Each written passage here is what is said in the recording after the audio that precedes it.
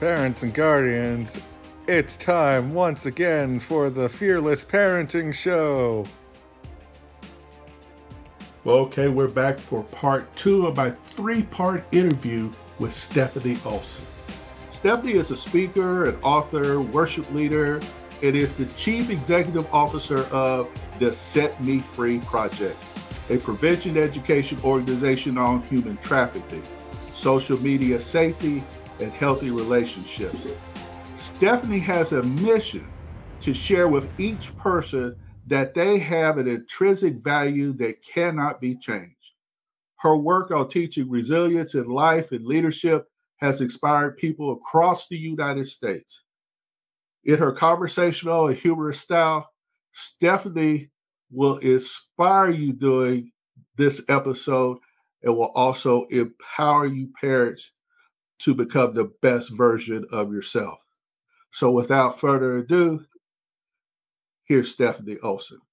So we've talked about God filling this God-sized space within us. I imagine that's an important part of understanding our intrinsic value. Yeah. That's everything, and that's really where that comes from. And when I originally wrote the curriculum for the Set Me Free project, that was the foundation of it. You have an intrinsic value that nobody can change.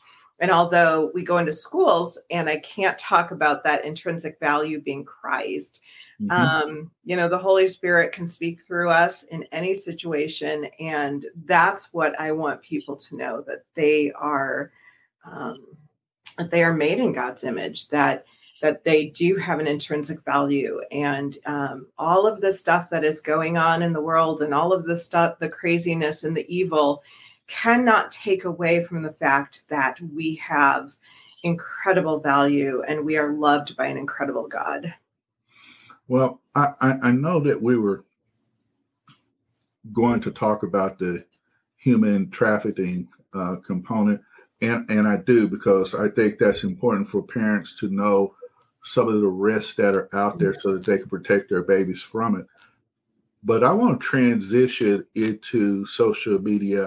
I kind of feel we're leading there because, we're just talking about God filling that God-sized space inside of you.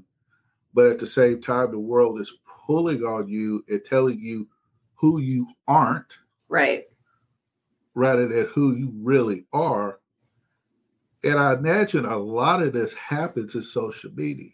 Mm-hmm. Not saying social media is bad. Not saying that the tool is bad. Right. It's how you use the tool. Correct. Social media. Correct. So talk to us a little bit about social media safety and kindness and keeping it smart for youth and adults, because a lot of bullying goes on here. Yep.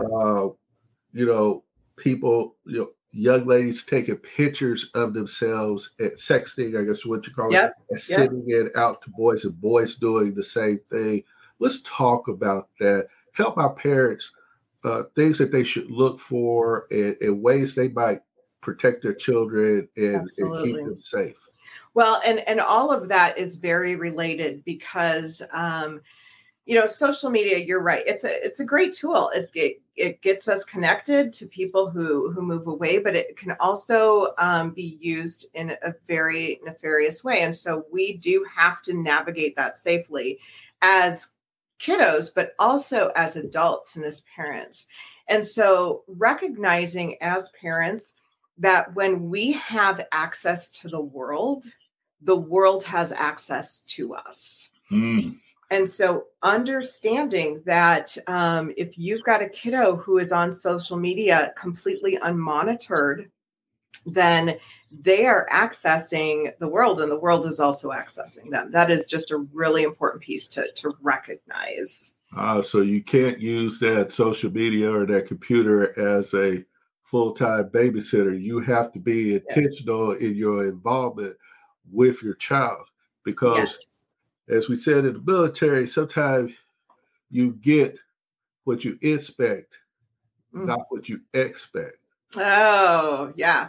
Yep. Moms and dads, you got to inspect that computer and know what's Yes. going on, so that you can be up to date as to what's going on in your child's life. So what are some things that parents might see that might be a light bulb that they may even need to do a deeper dive into what's going on in their child's social media? You bet. Well, I think that it's important for parents to do random media checks. So taking all of the media, social or the phones, the iPads, the computers, whatever, at the same time, and really going through it all, and that takes a long time, but it's important to know what they're doing on their browser history, their texts, their social media. So some of the things to look for with social media would be, who are their followers? Do they actually know their followers? And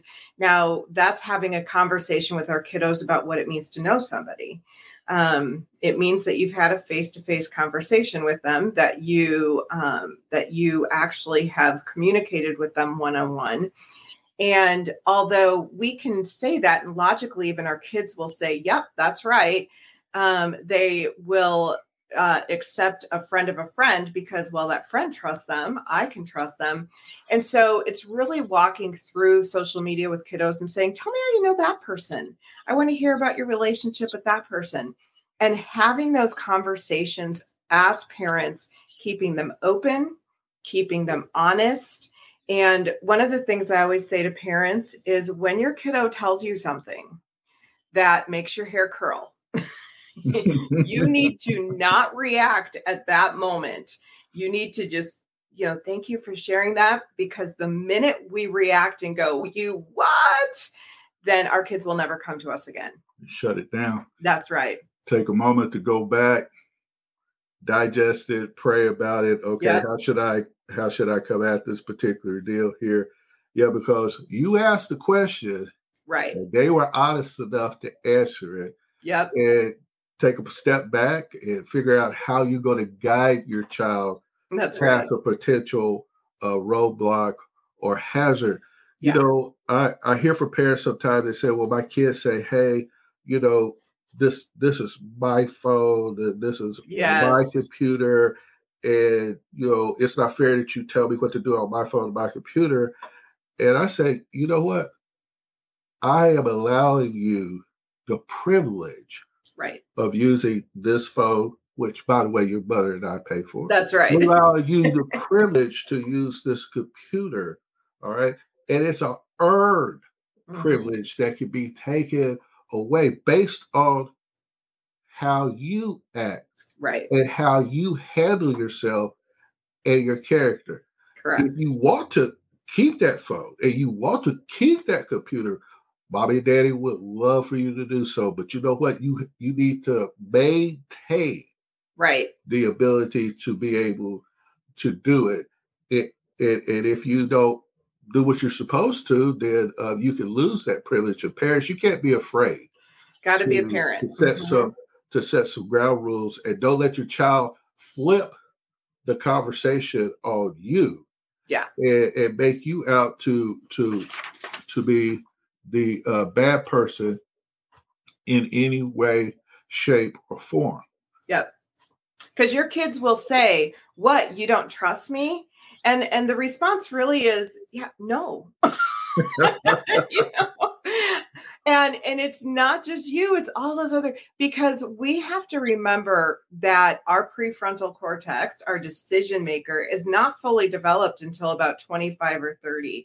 And I always tell my kids, I will be your prefrontal cortex until yours is fully developed. And as I tell my daughter, and I'm not hammering on men because I'm a big believer in uplifting boys. That's right. And men, because the world puts them down.